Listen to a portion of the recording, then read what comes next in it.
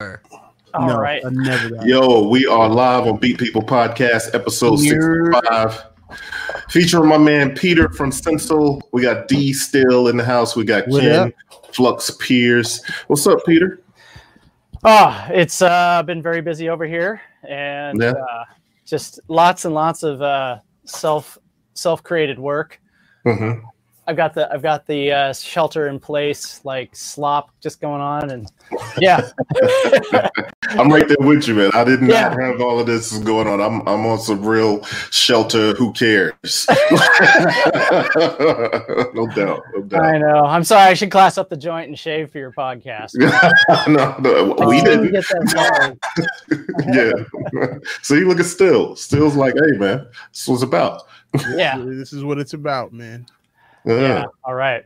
Cool. Well, hey, thanks so much for having me here. Yeah, it's good to have you, man. It's I know we've been crossing paths for quite some time. Sometimes we've bumped into each other at Perfect Circuit and you know what I mean? And different stuff at NAMM and stuff. So yeah, it's good to finally have you on and kind of talk about Stencil and stuff. Yeah. Can you get yourself situated over there? Oh, my life is never going to be situated. I'm the epitome of not being situated ever. Yeah, cool. we know it's that. a good look on you. Cool, Ken. It looks good on you. Yeah. No, it's cool. I've just been busy, working and, trying to get things done. So. Cool. Well, yo, so I want to, Peter, firstly, is it Nibor? Nibor, indeed. Nibor, okay. I didn't want to say it because I didn't want to mispronounce it, but okay. Peter Nibor from Stencil. Stencil is on the show, and we're going to talk about the Stencil Morph. Well, but first, Stencil, give us some background on Stencil and how it all kind of came to be. Yeah, so Stencil, I've been with them for about 3 years, but I first met the founders when they first were starting out. So I was working with Livid Instruments. Okay. So you can probably see this tower of stuff over here. I've got basically every Livid controller here for posterity's sake. So we had just started working with pressure sensors at the time when we did the bass, and I was at this hardware startup meetup in San Francisco, and just started talking to this dude, and I think it was right when we came out with the guitar wing. And okay. So I was showing that off there, and just like, hey, here's this cool new weird hardware thing, and mostly it's like IoT and things like that, like techie stuff. It's not a real music crowd. And so I just started chatting with this dude because it's a networking thing, and I was he's like, oh, that's a really cool device. And I was like, well, what do you do? He's like, oh, we make pressure sensors. And I was like, we need to talk. It's like, this probably just starting to do pressure sensors and stuff, and it was kind of like they were already there. So yeah, that makes sense. Yeah, and they had, and it's like, oh, new pressure sensor technology. I need to learn about this because this is where we're going. We're trying to do everything with pressure sensors with our products. So so I chatted with him and the other founder, Aaron Zaraga. And they were just starting out with the technology. And so it wasn't really quite time for us to work together. And then fast forward a few years later when I was looking for work and, because Livid had kind of come to an end. And then I had another job for a little while and that startup died. And so I thought I'd take my Midas Touch someplace else now.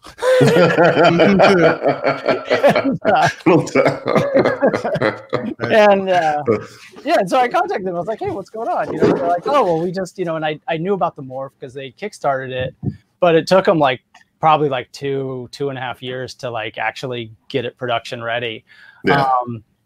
And so they were like, oh yeah, we really could use some help with this because there's a bunch of music applications, and I was like, oh great. So I started working with them, and it turns out, so they started with the Morph, and it was just really kind of an interesting story because they're really focused on touch, human interaction with touch, and pressure sensing as a gateway to really improving that experience, because you're using it every day on your phones and on your laptops and stuff like that. Right. And they just kind of wanted to bring that extra dimension to it because, they're not musicians, but they were really into multi-touch and stuff like that. And they're like, this can really bring a level of engagement that you don't get from 2D. And, you know, as a musician, I'm like, yeah, for sure. Yeah. So that's interesting, though, Ben. At that point, did they even have the overlays, all of the overlays that so the product was fully designed. They like really went all in on the product. I mean, okay, you know, because it's a really nice thought out device. Like there's all sorts of clever stuff. This is, you know, they engaged with Frog Design in San Francisco, who's done like, you know, high end product design. You know, it's got Bluetooth, USB. It's like super skinny. It's the same size as an iPad 2. It's just beautifully thought out.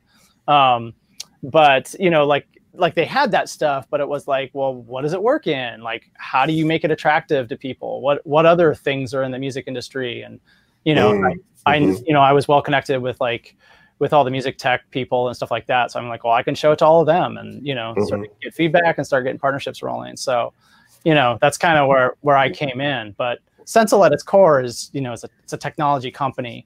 And so they're really working, you know, and if you happen to see us at CES this year, you would have seen like some of our demos of like using it in mobile phones, using it in trackpads and stuff like that. So they've been working with, you know, high volume customers to bring their technology into, you know, larger scale devices like mobile and laptops. And there's some medical and things like that they're also working on, like automotive. Like if people are going to drive again in 2 years, I don't know, but no doubt. may or may not be an automotive industry. That's right. But yeah, so it's really interesting to like, you know, be in this sort of like prove out the product in like the most sort of demanding situation, which is, you know, what musicians are going to put it to. You know, and then putting that, you know, in the interaction possibilities, and then that stuff is going to bubble up into just being like part of laptops and part of phones. So, okay, yeah, that makes sense. Nice. So it's interesting. They've created a technology that can work in many industries across many devices. Yeah, but us as musicians just get the benefit of being able to take expressiveness to the next level because of it. Yeah, exactly. You know, and really so they were like, they needed to make the product like, you know, so that it could be accessed and tested by all these different industries. So that's, you know, that's why the Morph has an API. That's why, you know, it's like, it's not just a drum pad, you know. They had a lot of like, initially there were a lot of like ideas of using it like sort of as a Wacom tablet. Because, you know, theoretically you can do some super cool stuff. Like, you know, you can use paintbrushes, just like a regular paintbrush on the surface, and it's sensitive enough to detect that. You know, so if you wanted to just use like your natural drawing materials and instruments, you could use that on here and use that, you know, and just sort of digitize your actions. But the problem is like ultimately that experience just wasn't quite there for illustrators and artists, because it's like kind of boiled down to like hover mode. But it's like, it's like, oh man, there's really some cool possibilities there. And that's okay though, right? Because what tends to happen with things, either as the market matures or as the technology matures, or, you know, even the technology that goes into the technology matures, right? Like as those different things mature, then you obviously then begin to have a roadmap. Yeah, exactly. It's like, so there's always more to do, you know. And it's kind of fine, you know, because it's like, man, if I had to like make this, you know, like, because my role is I call it product strategy, but it's really kind of like this factotum, jack of all trades, because it's like I'm doing stuff in marketing, I'm doing stuff in operations, I'm doing stuff in, you know, oh, you're that dude, product specialism. I'm doing sound design, I'm doing big, you know, industry partnerships and stuff like that. I know people like that. Yeah, so I'm just kind of all over the place. You know, like, you know, one of my colleagues, he's like, oh, he's like, I was like, oh, I know a guy who can do that. He's like, you always know a guy who can do that. That's classic. I was like, man, that's my career. That's what I'm working for. I just want to connect people, you know. That's it. That makes sense. I mean, that makes sense for you to do what you do for the company too, though. I mean, because that's the puzzle piece, the link between, you know, product and market, product and tastemakers, you know what I mean? So forth and so on. Yeah. It makes all the sense in the world. Yeah. Well, man, I'm so glad to have you here, because we've been actually talking about this show for a few days, or maybe a couple weeks now, since we decided that, you know, since we kind of figured out which date, and you know, because all of us have been interested in some, you know, either one or all of the overlays, and then, you know, there's just been a lot of stuff popping up where we end up talking about it. You know what I mean? Yeah, for sure. Yeah. And D, still, you have, do you have any of these or no? Actually, it's not on me. It's with my band. I see. So I need to get another one for myself here. So I'm just like, I miss the morph. Yeah. Now the thing is, Ken, you've tried this at NAMM, right? No? I've used it in a few different scenarios, and the main, like, I never had a chance to set it up with my own rig or anything like that. I've done finger drumming on it and that sort of thing. Like, I love to do finger drumming and tippity tappity type things. Yeah. But so the thing about that is that I've never had a chance to like deeply map something out the way that I would do it on it, but I've used it and I've been surprised every time at just how sensitive it is. It is really sensitive, and the rubber feels really nice. I mean, it's not. Yeah, just in general, not doing weird. things like I use all 5 fingers when I'm finger drumming, and the pinky obviously tends to have the least amount of force. So that and doing ghost notes and things of that nature, it can be. It can be a little bit touchy on certain controllers as far as whether or not you get consistent triggers. But it felt pretty good in each scenario that I was in. Yeah, it seems really nice. It's one of those. I love it for chaos. Yeah, because I mean that's the cool thing is like you can just like pull off the mat and then just create like if you want 4 XYZ pads, you know, you can put tape here, go into our overlay designer, and then just like create 4 XYZ pads, and then you can just. Well, that's the part that I'm more interested in is the overlay designing. Yeah. So, can you talk a little bit about the capabilities there? Yeah. So, can I share my screen on here, or? Yeah, absolutely. If you go down to the bottom, it says share screen. That lets you share screen. It also says having issues? ? Oh, I love that. It has. Yeah, every time I click on it, it never they just don't want to help me. They're like, listen, this is not about your relationships. Right. So we've got the flux here, and I don't mean you flux. I mean the deep feedback. Yeah, I love that. It's like it's the greatest. Like, yeah, it's just like one of the greatest psychedelic experiences. Like that was like made me want to like get into alternative media in like the 90s. It was like I seriously thought he was about to say alternative medicines. I thought he was. I was like, is he injecting LSD into his eyes too? I thought he was going to say alternative dance. Have you heard of spiral therapy? There it is. Do you have an orgone accumulator? Oh my gosh. All right, so yeah, the Stencil app. So it's all the overlay design stuff is done in the Stencil app, and let's see. So it's really as simple as going to add overlay, and then you select in this case, the custom design for the innovative overlay, and it gives you a blank slate. So it's really just you have like this whole 230 by 110 millimeter space, I believe. And let me see if I can dig up my innovators overlay someplace around here. I'm gonna go like it's like Yoda going through Luke Skywalker. I just feel like I would draw dirty cartoons on it and then have them all MIDI mapped out. I didn't do dirty cartoons, but I had really fun. I had a really fun example at CES and at NAMM this year that was a robot, like a puppet. So it was like a digital puppet.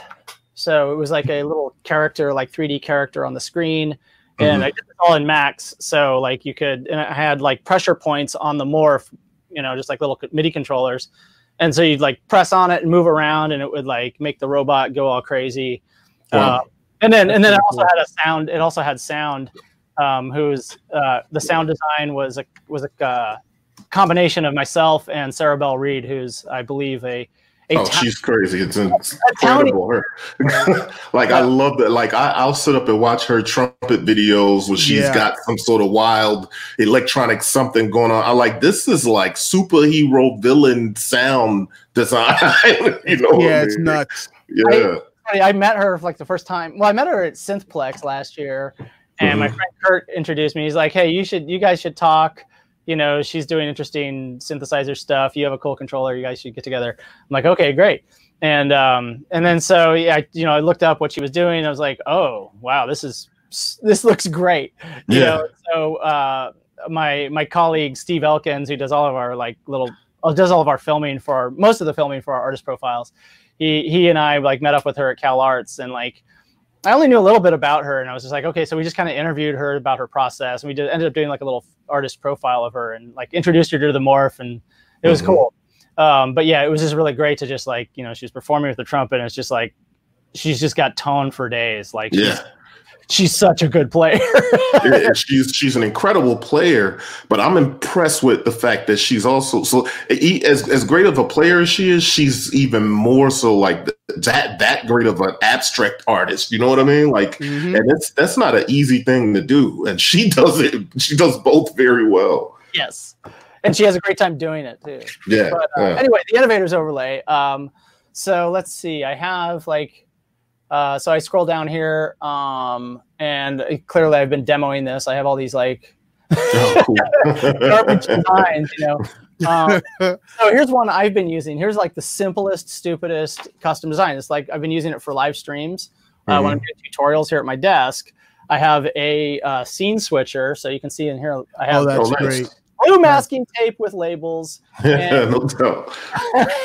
And all they are is just there's 6 buttons that send keystrokes, right? And it was like, I need this, and so I could do it, you know. And so yeah, it's great because it's just like I just have this great little signature, you know, and then I can also use it for making beats too if I want to. So that's like the dumbest example. Then there was so this is the controller for that robot puppet. So I can let's see. I bet I can find this.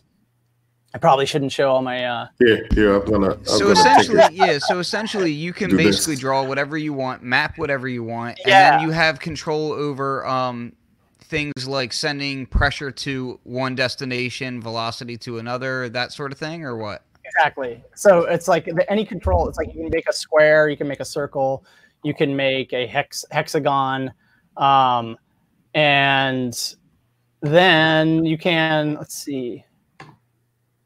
Let's see. I don't have a. Oh yeah. So here's like this is the prototype. I'll go back to sharing my screen here. So I prototyped with a different character. Let's see. So you can see this was like the printout that I put on the Morph, right? And then so the little circles were what you would press with your fingers, and then so you'd press on the elbow, and it would move the character's elbow and stuff like that. Oh, wow, and so cool. Like this totally like just like ah. That's actually pretty rad. Yeah, it is. Crazy noise, it was like it was just it was one of my happiest moments. This is actually kind of cool. I mean, it also feels like it'd be an incredible teaching tool too. Yeah, I mean, because there's like here, let's see, like here's another one, the hex angle. So this is one I use for just like these things are all arranged by fourths, then the vertical, and and it's like a isomorphic keyboard. So with the that way it's just like kind of plays like a guitar without that annoying like little shift on the B string or whatever. So you can just like and the great demo I have for this is I connect it to a Korg Polylog or Minilog, I guess it is, and then just put a piece of acrylic over the top of their keyboard and put this down, and you play this, and then so you can do like MPE type stuff. So that's what I was going to ask. You can do like all this gestural stuff, and it's not truly polyphonic because you can't adjust each individual note's timbre on the Polylog, on the Minilog, but you can still do all this cool like filtering and oscillator mixing despite going up and down on the keys. And so it's like, oh my God, this totally opens up the synthesizer. Yeah.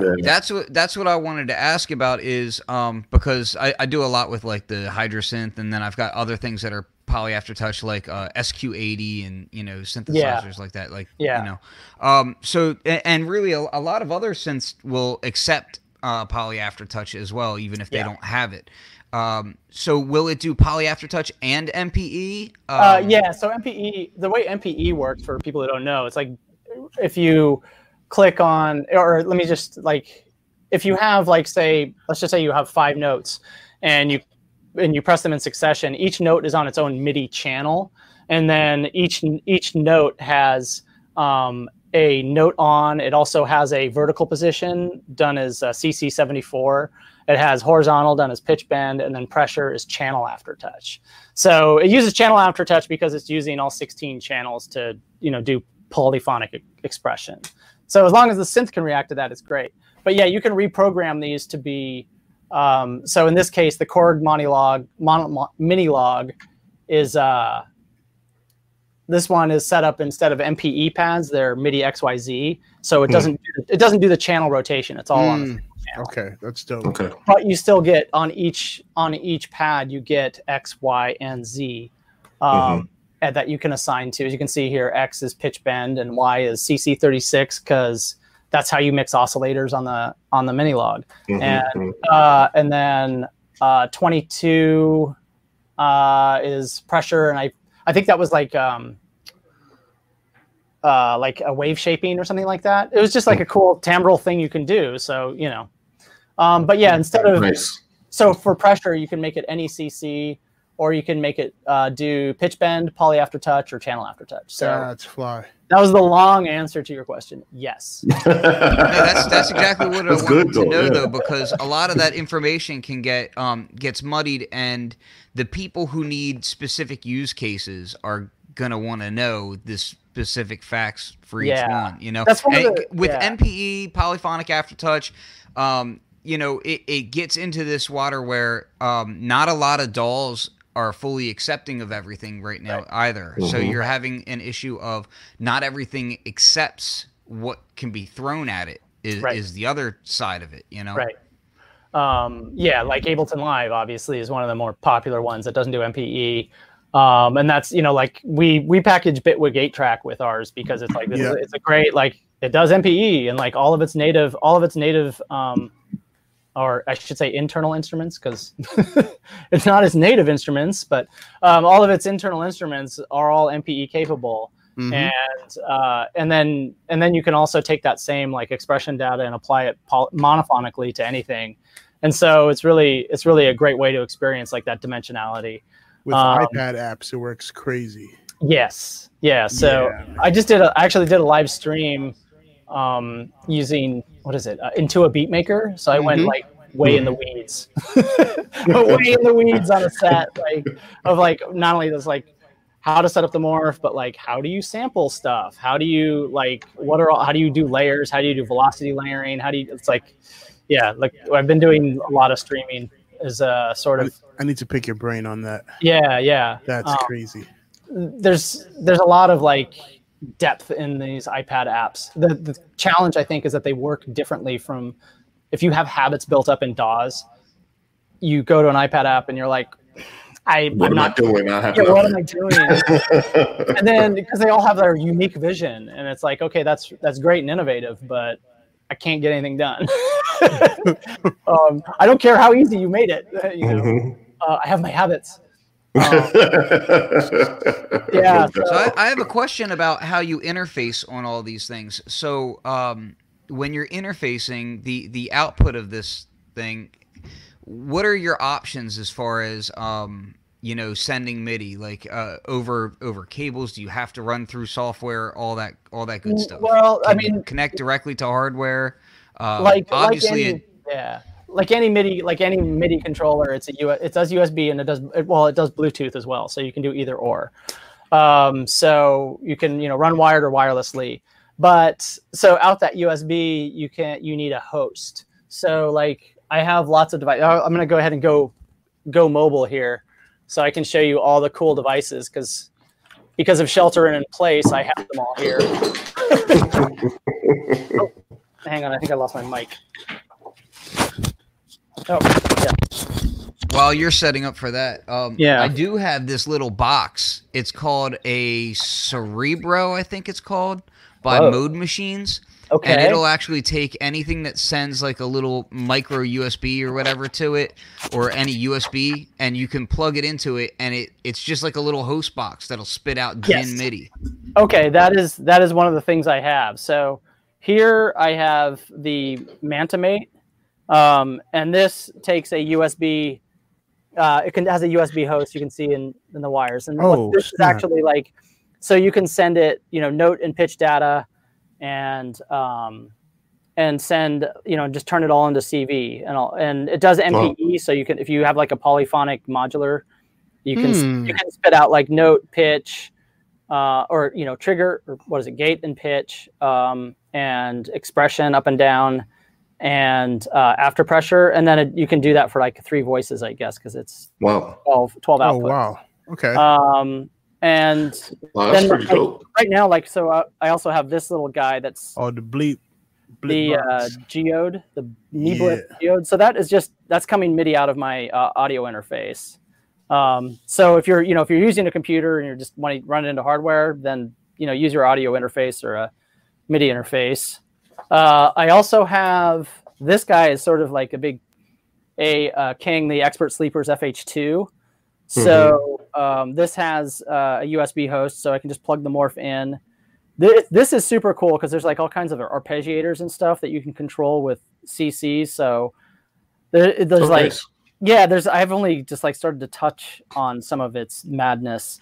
But Peter, again, you don't know this, but you just drained Corey's bank account. Well, the other thing you don't know that I've been looking at that. I didn't know it had ARPs, but I've been looking at that for at least 2 weeks. And it's been on my screen at least 15 times. Yeah, you know too much already by now. I'm looking at the look in Corey's eyes, and I'm like, that's that spend money look. So, yeah, the Expert Sleepers is super cool in that regard. Like, because you can't, again, you can take control voltage in too and turn it into MIDI for the other cool thing about this is it has a USB-C, so you can drive it from your computer at the same time you're using a controller. That's great. Nice. And it's all configured through the browser, through like a browser interface, web MIDI stuff. Which I have to say is kind of a beast. It's once you understand it, you're like, okay, it's taken me hours to actually wrap my head around it, and I consider myself modestly intelligent. But it's a super powerful device, and there's a lot you can do with it. Then there's also like a thing like this, which is the RetroKits RK005. And right now this is sadly sort of storing my patch cables, but this is like my hardware tower where I demo like using hardware synths. So each one's on its own channel. And then this just turns a USB host. It has a USB host, so I can plug the morph right into here and then just get MIDI out. You can also do like cool things like sync and weird things with this. Very cool little device. One more Eurorack for that. I'll show you another one that some of these guys, I think some of you guys have it. So this would do it too. The Endorphin pedal, yes. That I was about to get to that one. I don't have that one. But I've been talking to them.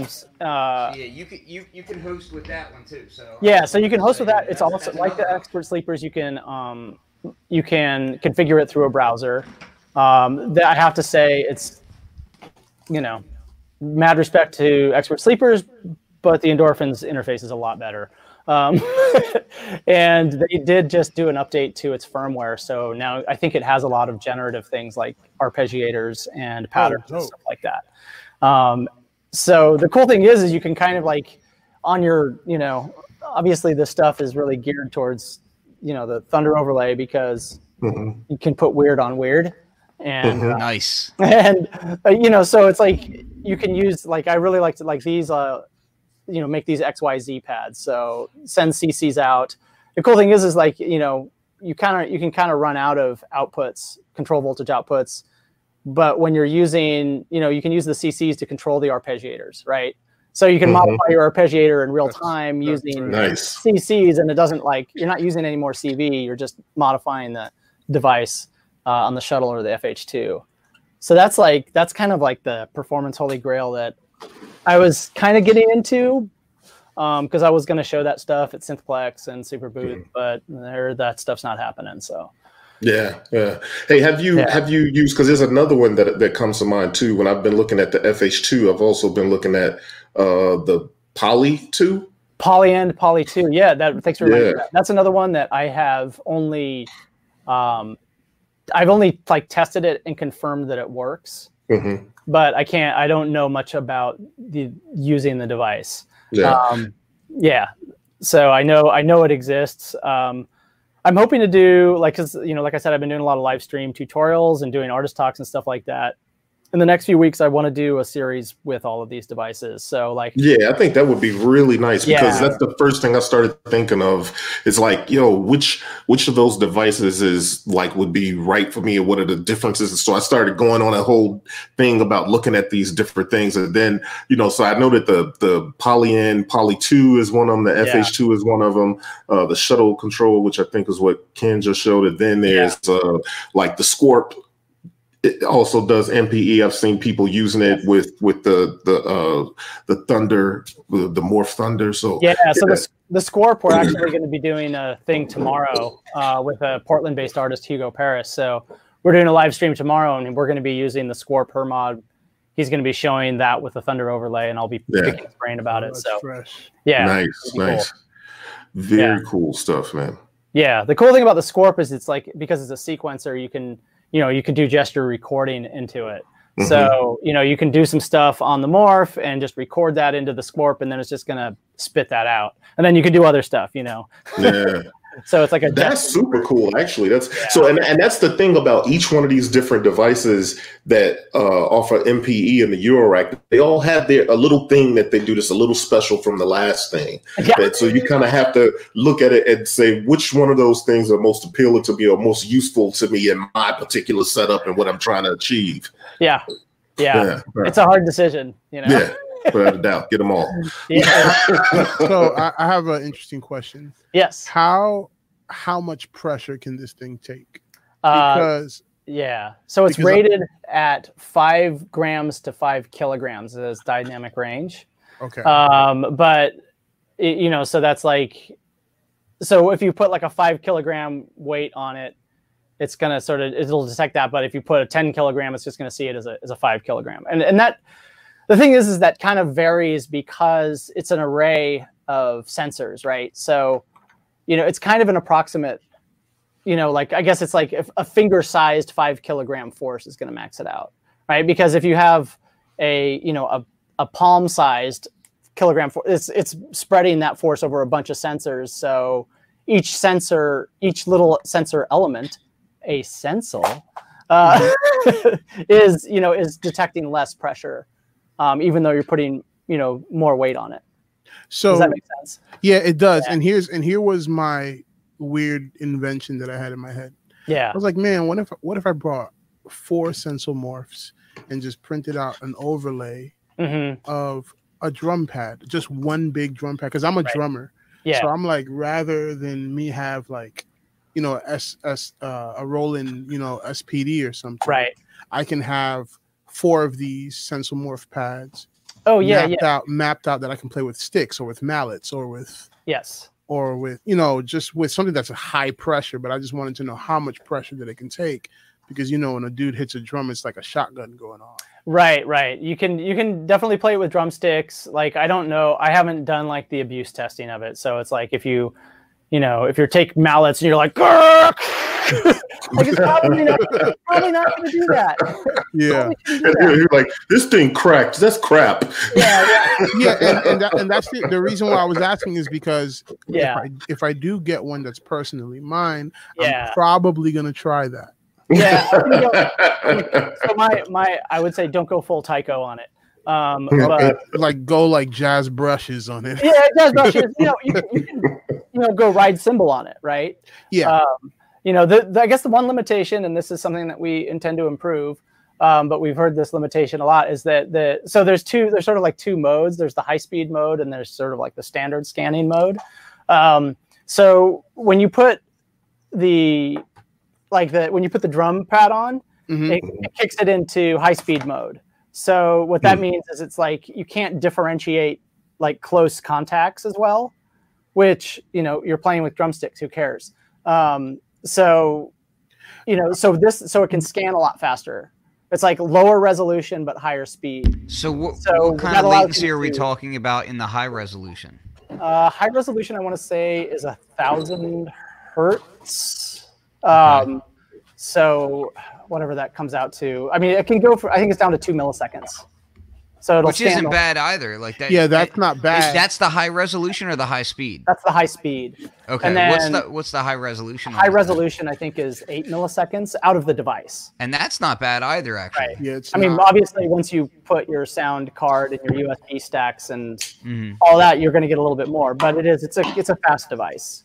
So you can do like drum rolls with the drum pad, but unfortunately, the only way to access the high speed mode is to have the yellow pad. So that's something we would like to fix. So you can do it with, you know, for example, you can't do rolls with, you know, with these other ones.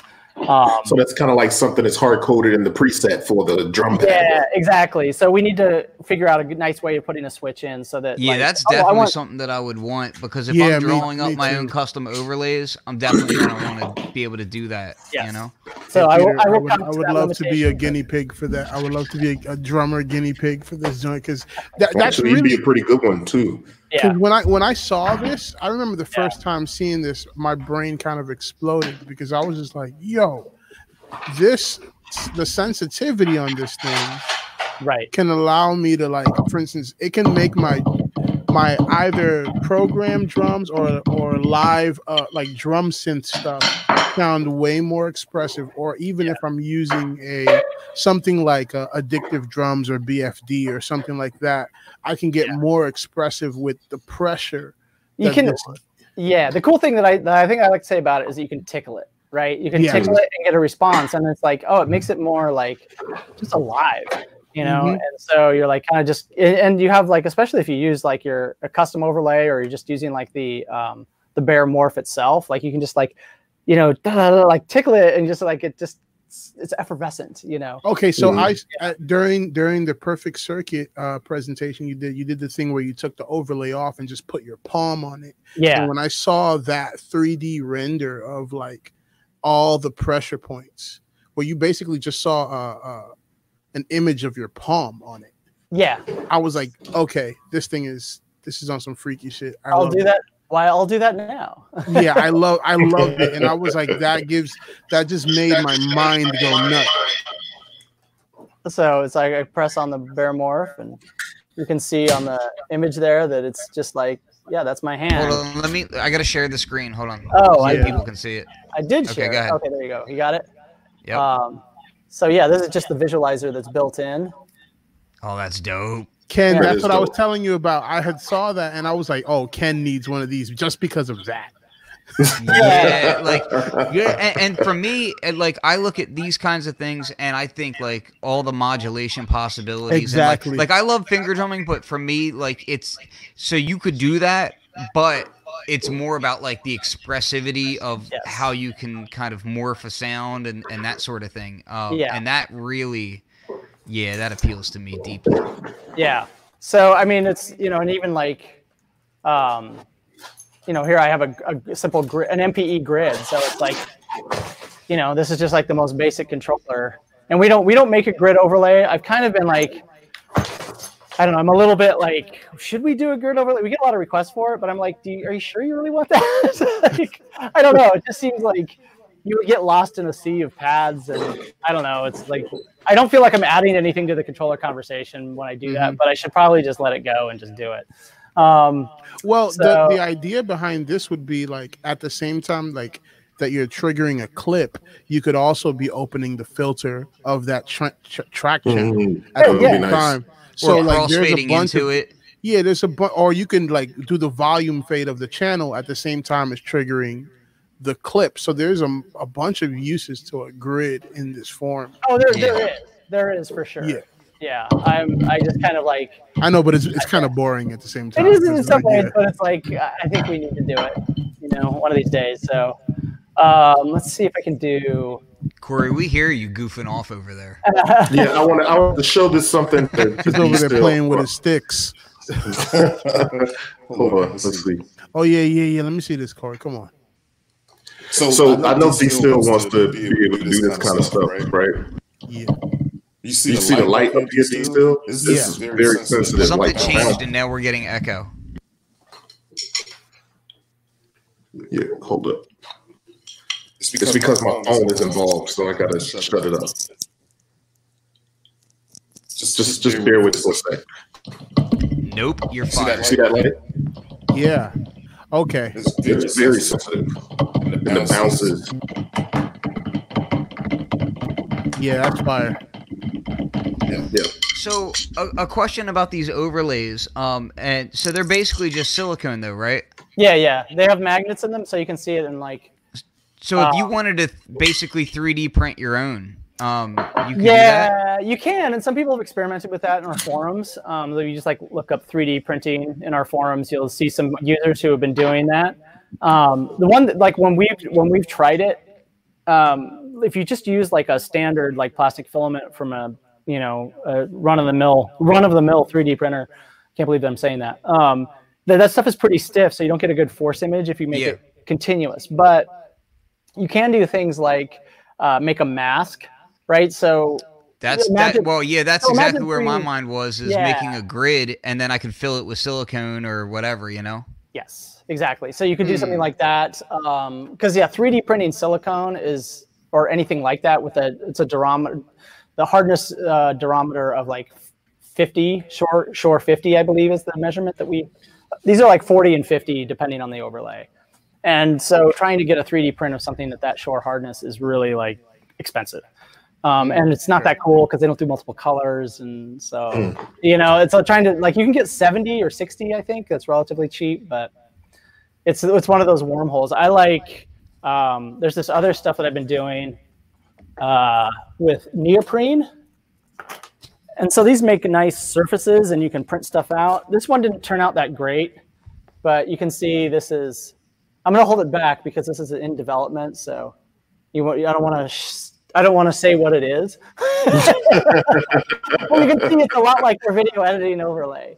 But it has different controls for different software. But this is just neoprene, right? And I printed it on this at this company called printerstudio.com. And then what they print it for is people who are like gamers and want dice mats. So they have you can do different sizes and you can put like your fantasy castle printed on it and be like, yeah, I'm in the dungeon, man. And your 20-sided die like lands on the neoprene and it's fair and it doesn't go everywhere. It's like a good surface for it.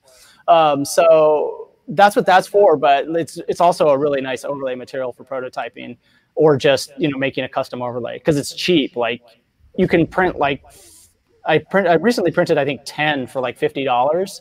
I had to cut them out, but so it's like, that's cheap. You can do 10 of these things, or you can do 4 for like $25. You can fit 4 on a pad for like $25 or something.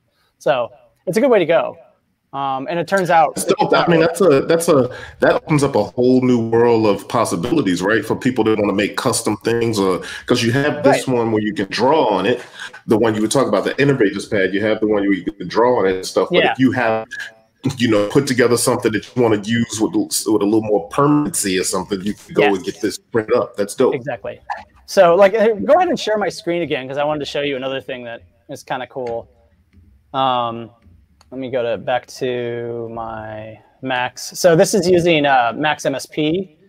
Let me make my image here better. And so this is merging a camera with a plane that takes in the visualizer. And I showed something like this at Perfect Circuit, where I actually made this an instrument, as a visual instrument, so I could, visualize this stuff and then also play sound by taking all that data and then applying it to a synthesizer, a soft synth. That's dope.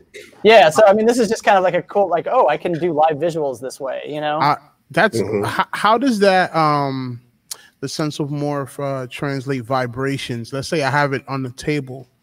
So it's gonna be Sorry, go ahead. Well, the reason why I'm asking is because the crazy ideas that run through my mind is like, what if I took a tiny Bluetooth speaker and put it on the Sensor Morph? Well, it's probably not going to. It would only sense low frequencies. Yeah, it would sense low frequency. 1,000 hertz, 500 hertz or whatever. But I have a speaker on here now. Let me turn it up. Let's try it. I don't know. See what happens. I wonder what. Check it out. Peter is ready for every single scenario. That's what I'm talking about. I love that. Yeah, I'm digging this right now. So, I should take my hand off the table. So let's see. Because it could become like a contact mic on steroids. Well, here we go. Well, the flip side of that would be, what if you're doing a live show and the bass of the array system is so loud that it's...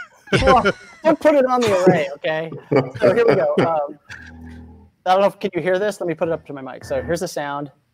Nice bass we hear that. sound. Okay, so I'm going to put the speaker on the Morph, and you'll see the...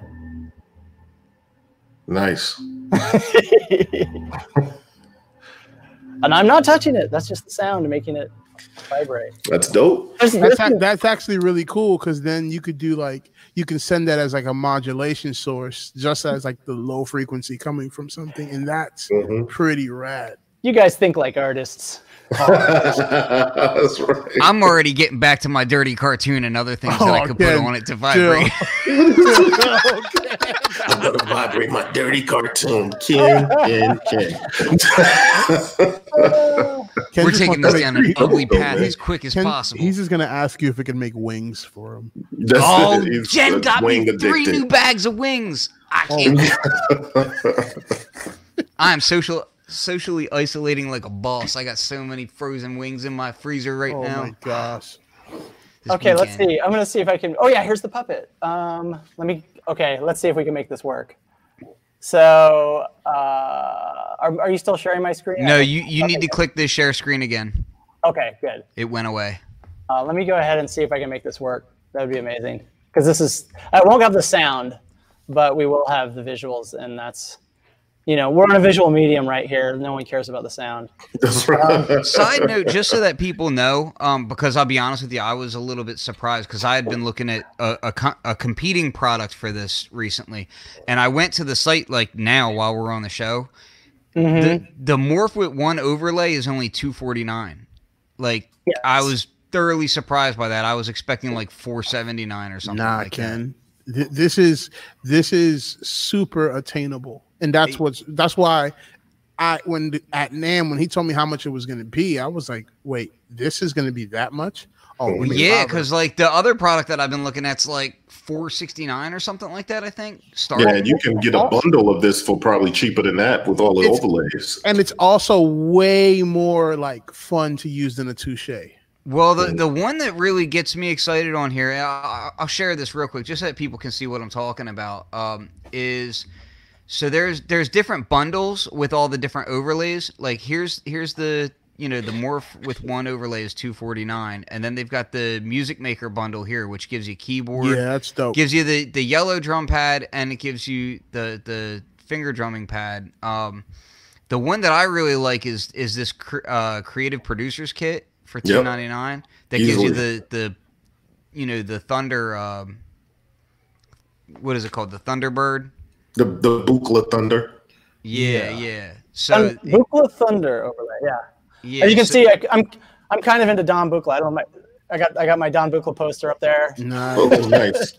I got so many original Buchla albums, like vinyl. Like I'm all about that. Nice. So and I would want the Innovators overlay. I probably want a couple of those, but. The one thing out of all of that I would say that I really do want to see is like, man, make that switch happen for the high speed mode. But so scroll down there a little bit more, Ken, to that one with all of them. Complete Morph up a little bit.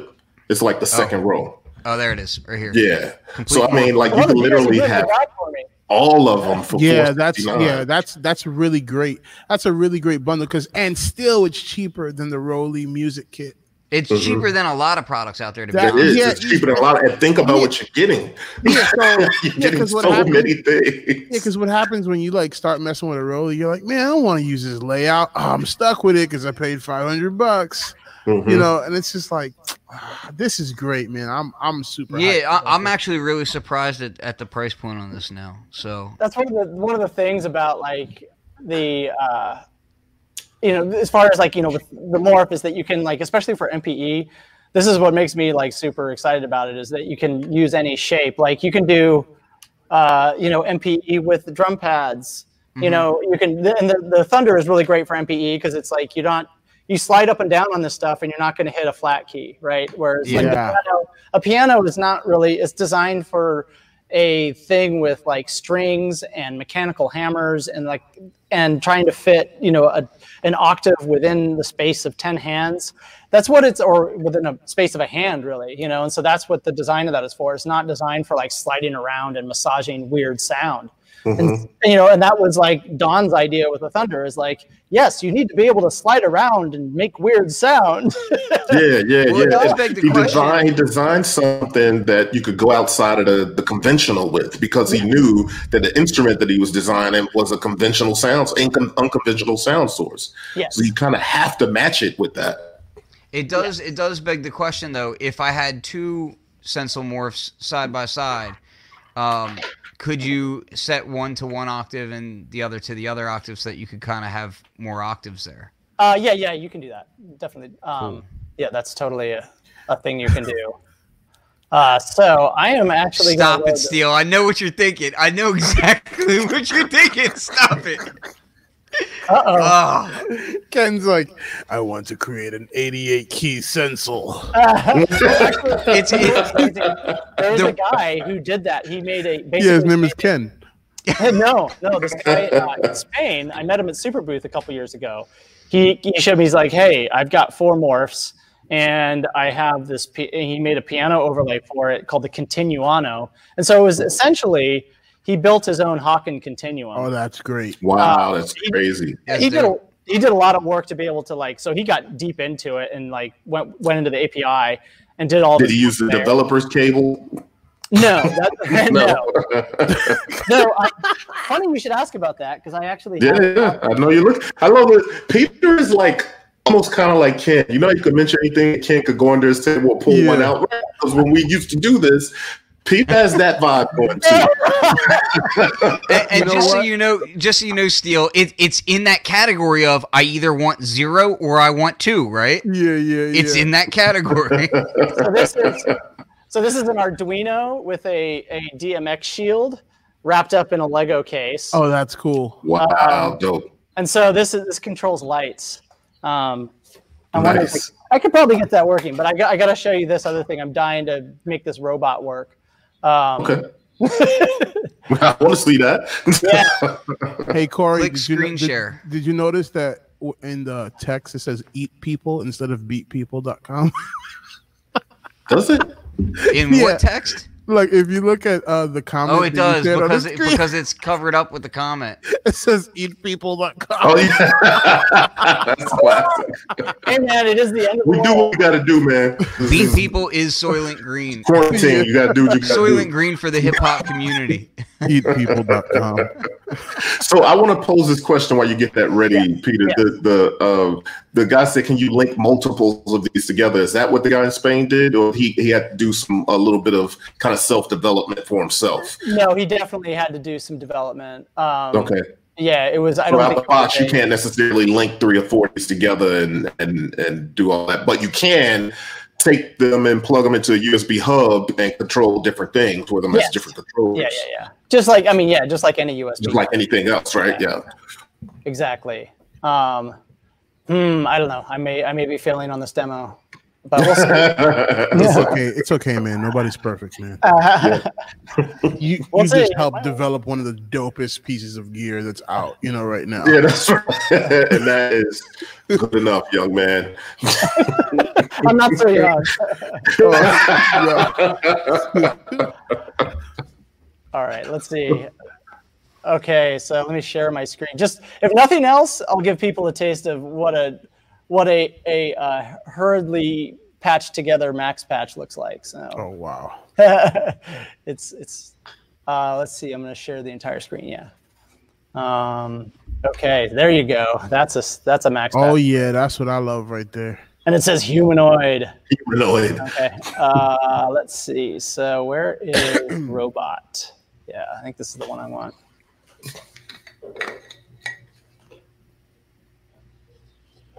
Okay.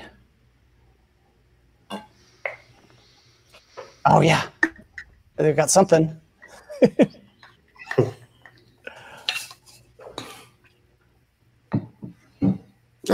Oh, cool. So you got it animated. Yeah, exactly. Nice. So I'm gonna just kind of float this guy around in space a little bit, and then, yeah. So I just mash around on the morph. He's animating, and he's a digital puppet, right? So that's awesome. Dope. That's crazy.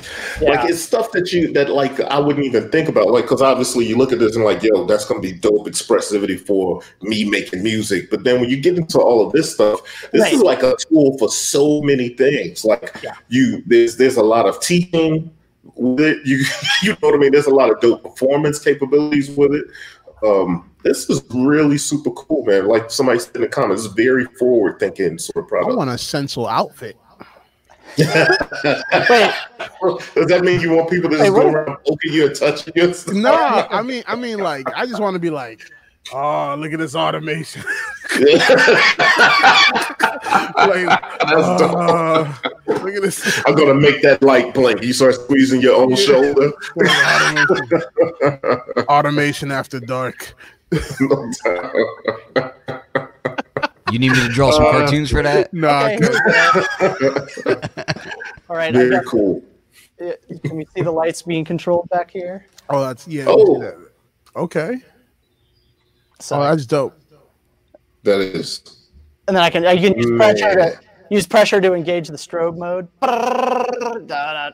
Oh, that's dope. So it's basically an RGB so I have 2 RGB color wheels mapped out here, and then that's just affecting the light color, and then the other color, and then I can have a dance party in here. Who needs people? I have lighting.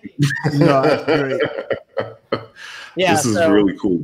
But yeah, so this is just the morph with the developer's cable, and then going into Arduino and just turning it into a DMX lighting thing. And this is actually on our blog, so if you just look up like DMX or Arduino on our blog, you'll find it.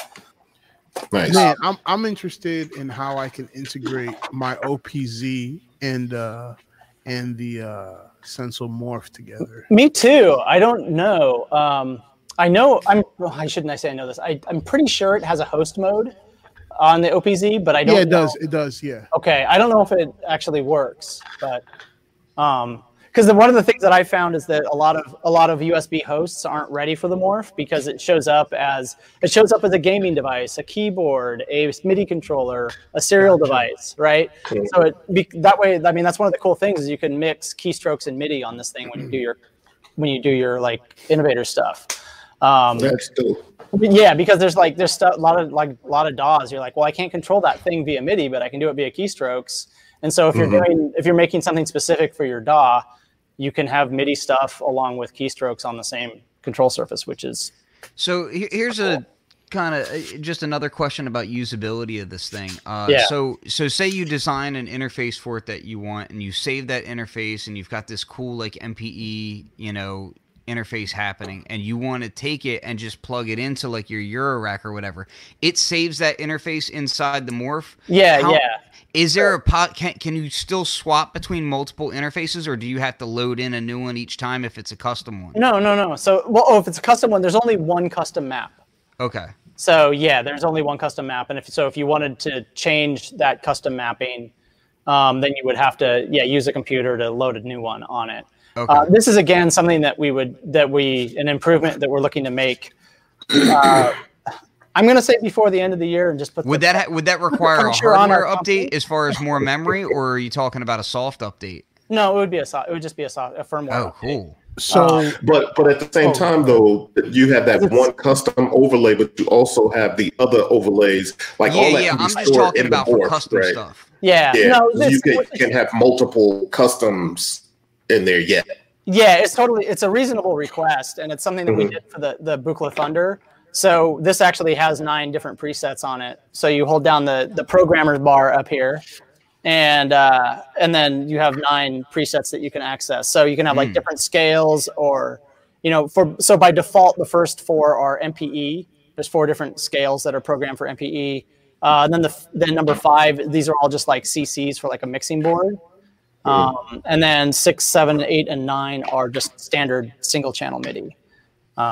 So if you're using MPE, you can use these. If you're using like Ableton or whatever, you can use these. And it sounds like you guys are steady, active developing for it though. Like it's not like a run and done product. It's something that you guys are still kind of showcasing with. Absolutely. And it's some, we have future developments, but I do, there have been some people on the forum who have been like, you guys aren't updating fast enough, and this that's every product. Too much. I know, but those are the people that don't make music. Stop it, Steele. I empathize with them, but at the same time, it's like, well, there is a lot of cool shit that you can do here. So yeah, that's right. Yeah, I'm like, wait, what kind of music are you trying to make? Because I'm like, bro, you're like, it doesn't have hieroglyphics built it. I don't know. Like, bro, why do you need that? Like, why? Because maybe people like to draw not one dirty cartoon, but many. Ken. Across many centuries. Let me ask you though.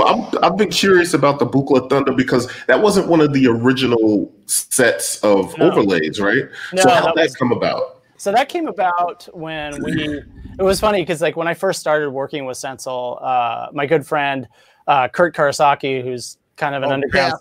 Yep, Pep. There you go. I was gonna say a lot of people know him, and a lot of people like that's kind of my litmus test for a lot of people. I'll be like, hey, do you know Kurt? And they'll be like, oh yeah, I know Kurt. Or they'll be like, no, I don't know him. And I'm like, Yeah, I wonder about you. But he was like, you guys should do a Thunder overlay. And I was like, I like the idea. I was like, it seems kind of far out. I'm like, I'm not sure we're quite ready to do that. But, it was definitely like, I was like, oh, it makes so much sense. And like, I know Joel Davell, who's the chief engineer behind Buchla for 30 years or so now. And so I, ran into him at like a trade show, and we were talking. We're like, hey, maybe there's something cool we could do. And we're talking about it, and we're like, well, maybe we should just try to do this Thunder overlay thing. And the cool thing is that as a company, like they're easy to work with. Like Eric Fox. Eric Fox is sort of is the CEO of Buchla and also like Foxtone Distribution. And he just wants to do cool everything, stuff. Man. Yeah. Yeah, and he's like, I think this is a great idea. And I'm like, well, I'm not, I was like, we can't promise huge paychecks out of this. He's like, it's cool. Like, it's going to get the Buchla name out there to people that, and give people an opportunity to experience some of what Dom was doing. And they had just taken it over too. So it was kind of a good move to kind of, it had been a couple of years. It had been a couple of years, I think, that, because it was like in 2016, I think, when they did that. 2017, maybe. Because it was recent. I mean, that's still pretty damn recent. No, it is. I mean, in terms of Buchla, we're talking recent. I'm like, that's pretty recent compared to So it's been really cool, and I really like it because it really it definitely did way better than we thought it was going to do. Because I was like, this is kind of a weird play, but hey, let's try it. And it's like people are into it. And is it one of your more popular overlays? Yeah, it is. I can believe that because I see it a lot, and not just because lately I've been really into looking for what people are doing with it. But no, I've been seeing it a lot, because people listen. Here's the thing: you can be curious about Buchla stuff, but Buchla is not the curious kind of price point. You know what I mean? You cannot just you gotta be rich and curious. Yeah, you gotta be rich and curious. Like, oh man, I'm curious. It's like buying fancy cold cuts. That's right. You don't gotta be rich. You just gotta have weird priorities. Like you just gotta know where to place your priorities. All right. Those kids get one outfit every 3 years. I'm getting a Buchla. You know what I'm saying? That's it. So this is cool for you to take something from that sort of setup and that paradigm and bring it into something like this that makes it more accessible to so many people. And I think that's why I'm seeing so much of it out there, because there's a lot of curiosity for people that are Eurorack and that made no synthesis. You're not just going to be able to just go cop a Buchla. This gives you a little bit of that expressivity and some of that Buchla taste and into a more accessible sort of format and price point. Yeah, and I would love to use this with the Arturia Buchla easel. It's really cool. Like oh really? Oh yeah. I'm gonna open that up now. I have to say that the you know the drawback is that the Easel V is not MPE. So that's right. But it's but it's also it's a monophonic instrument to start with. Yeah. But you can definitely do, especially in Bitwig, because Bitwig makes like the expression parameters from MPE really easy to apply. You can do cool stuff with it, and it's really a joy to just sort of get that experience. So, like I've got my full Buchla circle going on, and I'm not $3,000 minimum poor. Yeah, dude, exactly. I borrowed one of these for like 2 weeks, and it was just sitting in my house, and I made so much dope shit with this. We had Buchla came out with the Easel Command module, which is basically the top of the music easel. I want that. So they premiered that. We had one of 2 devices at NAMM, one of 2 existing Easel Command modules. Nice. It was great. So we were demoing that in our booth with the Thunder overlays. So they did a Kickstarter for it, and like one of the like top tier backers, they would get a morph with it. So it's designed that it has a USB host in the Easel Command. You can plug the morph right in, and then there's easy mappings to actually control some of the timbre parameters and things like that. And yeah, it was just so fun to I spent a lot of time at NAMM just like sort of one of the things is that people come up and they don't really know how that thing works, and they just start moving stuff because it's a hands-on event. But when you do that with a music easel, it's just like things go south real. Yeah. Yeah, you kind of got to be tactical with it. Yeah, and so it was funny because and I was like, I was kind of the person at the booth who knew the most, and I didn't know that much about it. Like I could get it to a point where it was, where it would make a sound that wasn't unbearable, and but it was the great thing was it was like, oh, I got to fix the Buchla again. So I was like, oh yeah, I'm just gonna play around. That's classic. Yeah, just like be there front and center, just like doing weird stuff on the Thunder and just getting all this cool stuff going, and I just like zone out on it for a while. Like I need a break from all these people. I'm just gonna perform. Yes. It would be perfect for this. Yes. Yeah. Because this thing's already kind of set up for polyphonic aftertouch, and is it really something? Yeah. This is polyphonic aftertouch, but cool. It's PCB keyboard. Yeah. So something like a morph, you could do way deeper than that, and it does have some cool morphing and modulation capabilities. Yo, Ken. Yo. Okay. Wait a minute. Okay, so I would cut the whole keyboard off of that Microfreak and just use it with a. There's actually it's not a kit per se, but there's a company out there doing a 3D printed piece where you don't even have to damage this thing. If you open it up, which I've done multiple times, I did some of the testing for this. If you open this thing up, this whole piece actually will come off. So it's just a simple, ribbon cable, and you can separate it. So this little kit that you can get basically replaces that bottom section right there in the front. Snap. So it just becomes a module. Well, guess who's doing that? Also, Peter, have you messed with the Sensomorph with Animoog or the Model 15 app on the iPad? No, I should. But yeah, I'm thinking those two would be nuts. I was thinking more the audio damage. Quanta and man. Quanta is like one of my go-to demos with the morph. And with this. Yeah, so this is my latest jam, and I just so that was what I was playing here. We're gonna battle. Me and Peter are gonna battle about who can pull more crap out from underneath the chair. Because I got one too, Peter. I got one. Look, I question what's under Ken's table. I don't even know if he has pants on right now. Listen, right. Don't worry about it. I got cartoons for that. Oh, there you go. There's a thing called the internet for that. So, do you have a battery pack attached to your black box? Oh, you want to talk batteries? Oh no! You don't even want to go there right now. Peter, you just challenged Ken to the wrong battle. Okay, I'll stop. This guy's been testing batteries for high force to take that mobile. Do you know how big that is? It's big to my chest. Throw at it and can fit in your pocket. I've got batteries that'll power this entire modular rig. Can be battery powered. Oh, so you must be doing modular on the spot stuff? Is that what you're? Man, I'm not bringing 35 grand worth of modular anywhere. Ken hooks up jumper cables to his But I have been doing this. Look, let me show you this. Hold on. There he goes. And every show at some point, Ken's like, "Hold on, I'll be right back," and he's comes back. This has been my laptop jam lately. Is the Tempest and this battery. Oh, and, wow. Okay. And then this battery I can also power my Force from. So yeah, this has been the portable jam lately.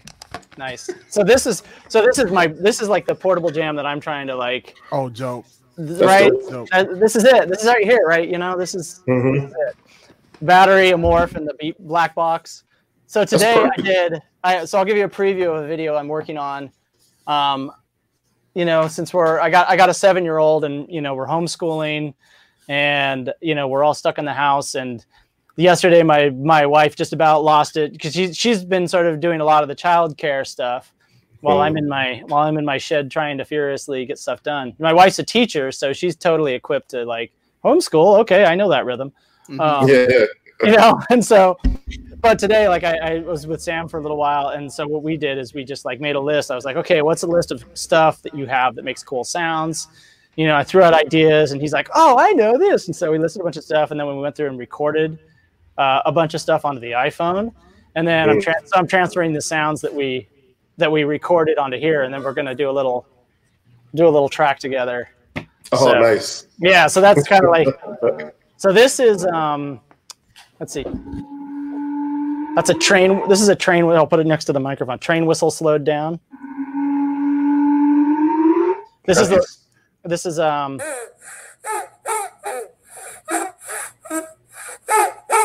that's like a little harmonica he made. He has like this like the Unboard book. So it's just got like all these projects for kids. Oh, that's cool. So it was like it's basically 2 popsicle sticks with a little rubber band in between.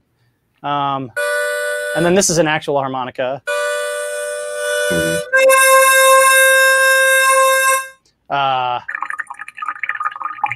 That's water gurgling in the sink. It's like that could be many things. Mixturation, we'll say. This, I don't remember what this is. It's pitched way down. Sounds like cars driving by. I forget what it is. Down. So this is a slow down 9,000%. No, this is a Nerf gun, but pitched way down. Oh wow! Oh, that's dope. I know. And then this is a Nerf gun. This is a Nerf gun pitched way up. That's cool. Nice.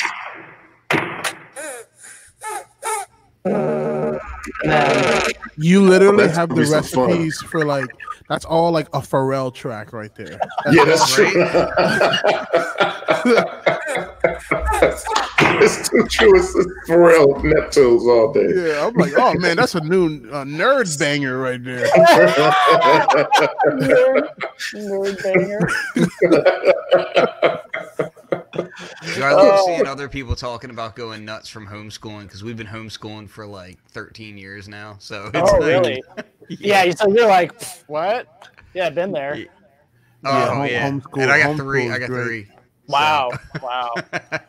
Yeah. No, it is funny though because it's like it's not too big of a change for us to shelter in place. It's kind of like summer but with more structure because my wife's an elementary school teacher. You know, and so in the summers, like I work from home mostly. She's around, Sam's around, you know, and so it's kind of like that. Though it is more intense because you can't do anything fun because all fun has been canceled. That's right. That's what I told my kids today. You said all fun. You literally said to your kids, guys, all fun has been canceled. I was about to tell them breathing was canceled. They were being bad today. Yeah.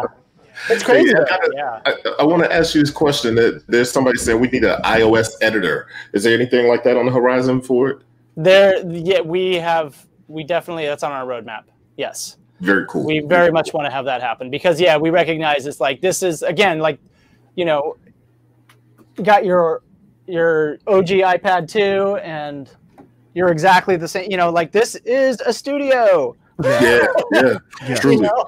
And so it's like, yeah, you want that to be independent. We definitely recognize that because it's, it definitely is like that kind of puts it into a whole new ballpark. But yeah, because it's like you don't want to have a computer in the mix if this is what your jam is, and there's a lot of jamming to be done on that. So I'm also I'm also fascinated with the new AR tech. Well, not new, but with the AR technology that Apple is introducing into, you know, a lot of apps. Yeah, and the whole touch and 3D environment together, like games that could utilize, like, well, I'm putting pressure here, but I'm also seeing 3D environments in front of me. Yeah, via the camera on my phone. So this technology kind of like opens possibilities for a lot of development in different areas. Even like you showed us before, animation, like instead of having to draw frames, you can literally touch all the frames out. Right. I mean, what I had going was like a really like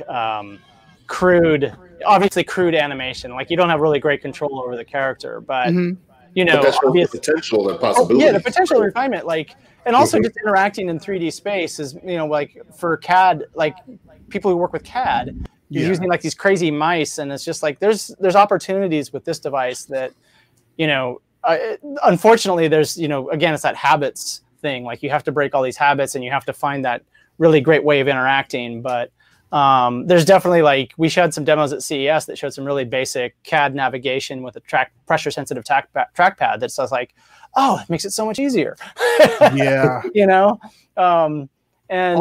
Yeah, so it's just like, yeah, animation, and, you know, like with the AR stuff you're talking about, like, you know, you could have, you know, this doesn't have labels on it, but if you had, you know, an AR screen, you know, that gave you those labels, you know, just by pointing at it, you're like, oh, okay, that's what that button does, just by pointing and aligning. And, you know, because it's like the touch screen is cool, but it's not, there's so much more that you need from, you know, from devices that you touch than a touch screen, because this is much nicer than glass. And then also just, of course, pressure sensitivity is, you know, a much higher dynamic range on something. Hey, Ken, you're muted. Just being able to tactilely, you know, feel the ridges of a pad and that sort of thing, you know, right. That alone. And same with a fader or something. You might not need, you know, a physical fader, but the ridge of the fader to know where your hand placement is, so that you're not looking down at a piece of glass while you're trying to mix and that sort of thing. Yeah, absolutely. Yeah. Oh, man, I'm thinking, like, man, this would be so dope for the blind, and like, just the kind of interaction, because my dad is blind, so so I'm thinking about how this would help my dad. Like, if he had something like this to, like, just imagine if his phone, the buttons were made out of this. You know what I'm saying? Like, yeah, if you had like an auxiliary device, it's like, oh, okay, this is my phone, these are my number pads for the phone, and, you know, there would be different interfaces. You could just swap those interfaces. Exactly. Yeah. So it's kind of blowing my mind, just because. Yeah, that's dope. Because you could do this technology on something that fits in a case. Yeah. Phone, right? And then this overlay to be able to do. You know what? Let me stop talking, because they probably got all these ideas, and I'm probably like opening Pandora's box, and somebody. There is a bit of like a development black hole, because it's definitely something that we've been approached about, like accessibility communities and things like that, and we're not tooled up for it, you know, and it's really a different, like, it's a very different, I hate to say it, different customer, you know, and, you know, we don't have that expertise, and it's not the core focus of our business right now. So it's like, I think eventually we will find the right, like, partner or person is going to be able to, like, shepherd this type of stuff through it. But, like, right now it's just like, yeah, we see the potential, but we can't meet it right now because it's a level of resource that we don't have. So it's really, you guys stick and focus to music for now, because it's super selfish. It's very easy to get distracted by this thing, because it's like, oh, it does this, and, like, you always say yes to what it can do. And then there's also like you guys are experiencing, you're like, oh, you could do this, and it's just like, yeah, but we just gotta try to focus on something here. right. Because you focus on something or get nothing done, right? I mean, Hey, Ken, imagine interfacing this with your Tempest and your Rhythm. Oh, you know what? I'm thinking about it even more with the 301. Yeah, dude, that's what I'm thinking about. I too. use that as like the right module. Yeah, so all of us have the ER301, and we build a lot of stuff in it, and we kind of like, and this kind of seems like, well, I could build. That's exactly why my mind went to the endorphins. I'm like, I was like, okay, well, you know what we got to do? We got to get a follow-up podcast because right now, we do. We're spitting out like all these ideas. Million things. We got to do the follow-up. We're like, we did what I did. This is how it happened. This is what. Yeah. As a matter of fact, Peter, I'm gonna take you up on that. We should get back together next month or something, and then see what we've come across. Somehow Ken got his Sensomorph pregnant. Because new technology. Like, did you know that you can silicone? Somehow, a new species was born. I just got an idea for a whole new custom interface. Oh my god, I'm not even joking, man. I'm just gonna say, don't get any on me, okay? Yeah, that's right. Keep it over there, buddy. Yeah. So, hey, Peter, I want you just shelter in place, all right? Yeah. Look, he's literally drawing. Look, Ken is drawing it. He's going crazy now. He's look at him. He's moving all fast. Yeah, because right now it's like we're dream people. We got to do beat people. So we got to get. Yeah. That's right. Oh man. So yeah, man, I appreciate you coming through, man. This has been a good chat. Yeah, and we're gonna do that follow-up thing, man. Yes. I think that's a great thing that we should do. Do a follow-up thing, and we'll probably have some really cool stuff to talk about again by then, because we can start all our brains exploding towards the end of this thing here. Yes. And so, is there anything you want to leave us with on the way out? Just I don't know. Keep dreaming. Let's figure stuff out. Like obviously we all are. This whole shelter in place thing has everybody going crazy. Some people I know are definitely struggling, obviously, in the music industry. It's like, so I want to keep pushing through ideas, because I do think that, it's going to be very hard, but we also are creative enough as a community that I think we're going to figure something out. And hopefully we can all figure out a way to make a living out of it. But yeah, I mean, that's kind of like what my pivot, I'm up here in San Jose in Silicon Valley, so I have to use words like pivot. That's what my pivot has been. Classic conference room talk. Yeah, that's right. I'm going to circle back on that pivot, man. That's hilarious. So, that's kind of what I've been doing. I'm like, well, I can't visit people in person at Superbooth and Synthplex and Loop and start feeding on ideas. I just got to start putting ideas out there. We're all kind of missing out on that. Yeah. I mean, that's what's great. Like, I got you 3 guys here, and it's just like, wow, we're hanging out. Exactly. And but so it's just like, that's what I'm doing with Sensal. It's like I'm talking to artists, doing live streams, doing tutorials, just trying to feed people's imaginations and trying to like get ideas out there and try to do it live in real time. And hopefully something sticks. If it's not something that I do that sticks, somebody sees something I do, or one of our artists is doing and gets a new idea and just like, how about I try this? So just keep following us on our socials. We keep making announcements, and we'll get newsletters out there. We're giving away like sound packs with our artists. So last week I did an interview with Ralph Frund of Noisebusters, who's a Swiss-based psytrance dude. And we did a sound pack for the Sensomorph for the MP overlay and Bitwig. So that's the super cool thing. And then tomorrow I'm doing one with a guy, Hugo Paris, who's up in Portland. And we did a cool sound pack again for Bitwig and for UVI Falcon. So it's basically like it's an instrument for the Buchla Thunder overlay that kind of takes a lot of his sensibilities and takes a lot of his sounds and sort of puts them in software. So Falcon does MPE. Yeah. There you go. Yes.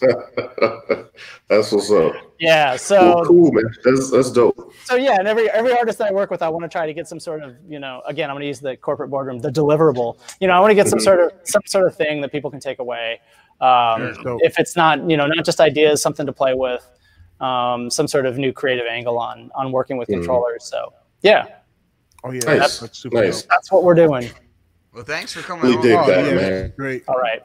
Well, yeah, really good conversation, really engaging, and good products too, man. So appreciate you coming on. We're going to talk to you soon again, though. All right, excellent. And this has been Beat People Podcast, episode 65. We'll see you guys Saturday.